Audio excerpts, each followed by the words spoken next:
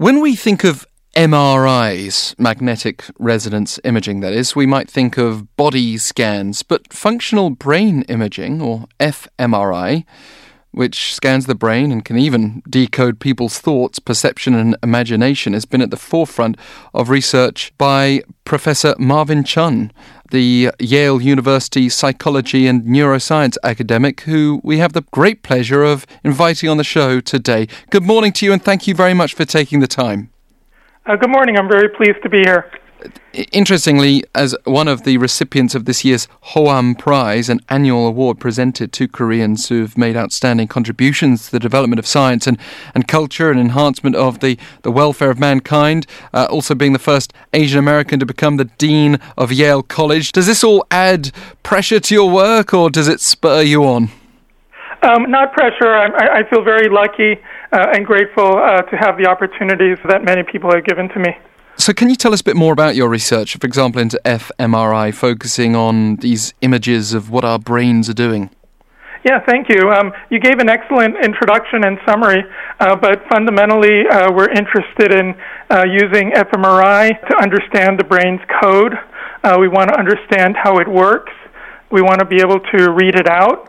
And the goal is to basically understand the link between brain activity and human behavior, with the long-term goal of improving it and making lives better. So what are some major examples of the research? This brain fingerprints, for example, which sounds like it's almost intuitive for the secular person. I think people are quite familiar with the genome and how everyone has a unique genetic fingerprint. And basically, we're doing something that's an analogy of that, except that we're using fMRI to quantify how people's brains are different from each other. And we've discovered and reported that the way that people's brains differ also correlates with their differences in behavior. So, for example, just like differences in the genome will predict differences in height or eye color or hair color, we found that differences in the brain fingerprint, which is more formally called the brain connectome, correlates and predicts differences in human behavior such as intelligence, the ability to attend, personality, and other kinds of traits. How might this play into areas of research, for example, that have shown how prayer and meditation affects the brain structure and chemistry, and, in other words, giving people hope that they can actually alter some of the negative aspects of their own brain fingerprint? It's directly relevant, and I love that example you provided. Right now, people work hard to improve their concentration, improve their focus, and also improve their well-being. However, there have not been good ways to measure how focused a person is or how well they are in terms of, let's say, well-being or satisfaction or happiness. So the long-term hope of this area of research is to be able to quantify these different states. So when someone says, I feel focused, we want to be able to put a number on that, which will allow us to better measure whether meditation or other kinds of good practices are helping one's mind's state. Also, in a clinical area, I think the big promise and hope for this area of research is that it will be useful for psychiatrists in clinical settings. So, for example, right now, there's not good ways to quantify how depressed a person is or how anxious a person may feel, but the hope is that using brain scanning, we should be able to quantify these different mental illnesses. And if you can quantify something better and if you can measure it better, that will allow us to find better treatments for these conditions as well. And just to make it clear to anyone who might have their own concerns about that, this is not like a CT scan. There's nothing harmful at all about MRI imaging? That's correct. It's been around for several decades, and as long as there is no metal in the body, it is safe for repeated use. The thing I also wanted to ask you at this point, even though the research is ongoing, for people who might want to seek immediate takeaways, some of the newspaper headlines have suggested even just a few minutes a day of a particular activity could be enough to change your brain structure. Does that back up what you've seen yourself? I think definitely one of the most important properties of all human brains is that it's a very powerful learning device. So one could say that your brain is learning and changing all the time. This is, the hallmark of human intelligence. Now, whether it leads to deep structural changes in the brain will typically require more sustained long-term training or engagement in an activity. But yes, both in the short term and in the long term, engaging in an activity, training, will alter the brain. And one more question, which might also seem slightly off the beaten track, but I'm very curious. The link between prayer and meditation that we mentioned before, for example, does it make you wonder if there is this unquantifiable aspect, either of the brain or of the mind, that you're never going to be able to quite square up with your research? Yes, I do engage in my research with a humble and modest attitude in that I don't think that science will provide answers to everything about the brain, the mind, and most importantly, what makes us human beings, what makes us spiritual beings. However, with regards to meditation and prayer, we can use science to quantify the practical benefits of those practices. And it is well known and pretty now uncontroversial that meditation and prayer will help reduce anxiety and leads to better focus. The minds that we have may yet be fairly mysterious, but we are still at the infant stage of developing our own creations. Could become something rather helpful or something a bit more Frankenstein-esque. Artificial intelligence is what I'm referring to. How is your work potentially linked to the way in which we might create artificial intelligence? Thank you. Yes, I think it's very important to understand the relationship between neuroscience and artificial intelligence. One thing I like to say when I give talks about this topic is that before artificial intelligence and better than artificial intelligence is the existence of human intelligence.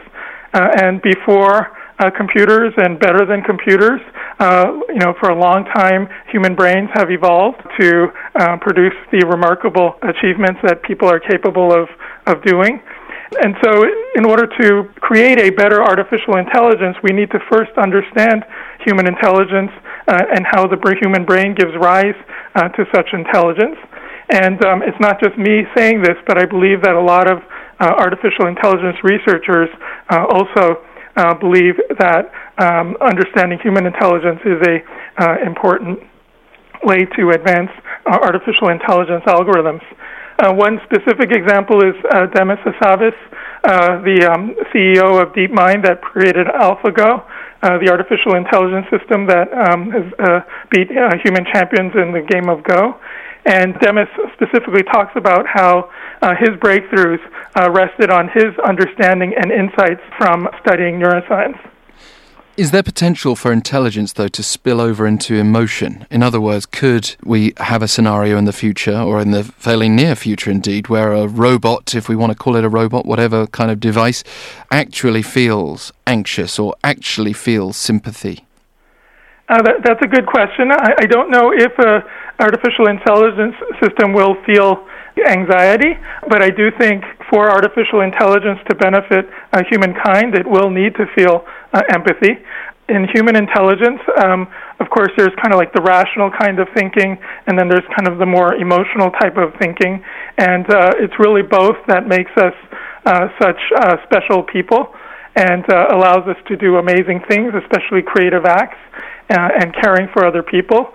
So I think if we want artificial intelligence to benefit humankind, it will need to incorporate emotion and empathy.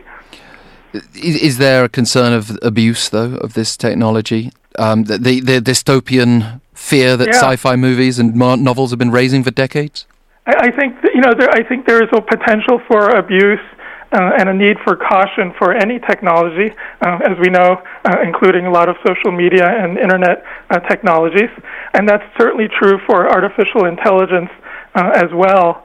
However, I think the day when we would be really threatened is far off, so we have plenty of time to prepare and put in safeguards so that the technology doesn't harm us. Yeah, I mean, we could go off on a tangent here and talk about political actors around the world who might have different views and how challenging it might be to put a bottle on this technology. But as you say, it's probably a conversation that will have to intensify a little bit further down the road. And if there's someone who uses artificial intelligence for evil means, of course, there are good actors who can use the same kind of artificial intelligence to combat those evil forces. So I think it'll be interesting to see how this all plays out. Yeah, we've gone from the sort of Westworld territory in my mind to almost Iron Man. But I'd like to also ask you about the human possibilities a little bit further. We talked before about some of the potential mental illness or even just mental benefits of the way we use our brains. But there are some very physical conditions like Alzheimer's disease, the collection of protein in the brain.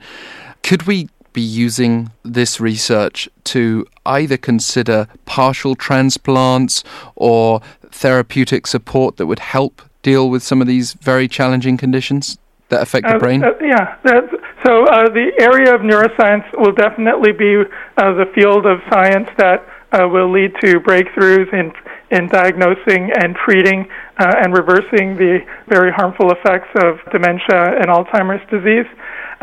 My own work is not involved in treatment per se, but we did publish a paper showing that we can use our methods to predict and quantify how impaired individuals are when they are suffering from Alzheimer's disease. And the one future direction is to use our technologies to predict the onset of Alzheimer's disease and dementia and various other kinds of brain disorders even before the cognitive symptoms start to show. And in addition, if we couple that with work that other neuroscientists are doing, I do believe that researchers and doctors will be able to find treatments for this devastating disease. Yeah, because we're at that level with a few other very challenging diseases as well. This ability to know what terrible things could happen, for example, with the spread of cancer, or indeed, as you say, very early development of something like Alzheimer's. And unfortunately, for patients right now, it might not feel very comforting to think that, well, they know what's going to happen, but they don't necessarily have the means to stop it. In your experience, what is the latency between those things? Once you know how things are going to happen, is the treatment fairly shortcoming? So currently, as you know, there is no strong treatment for reversing and even significantly slowing down Alzheimer's disease. It's certainly one of the biggest areas of research, especially in pharmaceutical companies. Yes, I do think that knowing that something will onset is not going to be very helpful unless we actually have treatments for slowing it down and for treating it. So we have to make sure that the treatments keep pace with our abilities to measure and predict the onset of these diseases. Alzheimer's is still a very difficult area of research and requires more breakthroughs. There is autism, where early detection can help with providing clinicians and families with opportunities to intervene to help lessen the severity of the onset of autism. And this is another area where I hope that brain imaging will be useful. So to say that more simply, a 1-year-old a 2-year-old, it's hard to determine from their behavior whether they will develop autism or not, or have autism or not. But if we can use brain scanning to predict that onset, then there are some behavioral interventions that you can do to alleviate the symptoms. Dr. Chun, it's been a pleasure to hear from you. Great to know there are some good actors out there trying to improve our world through a very mysterious area of research. And good luck for the future. Thank you so much.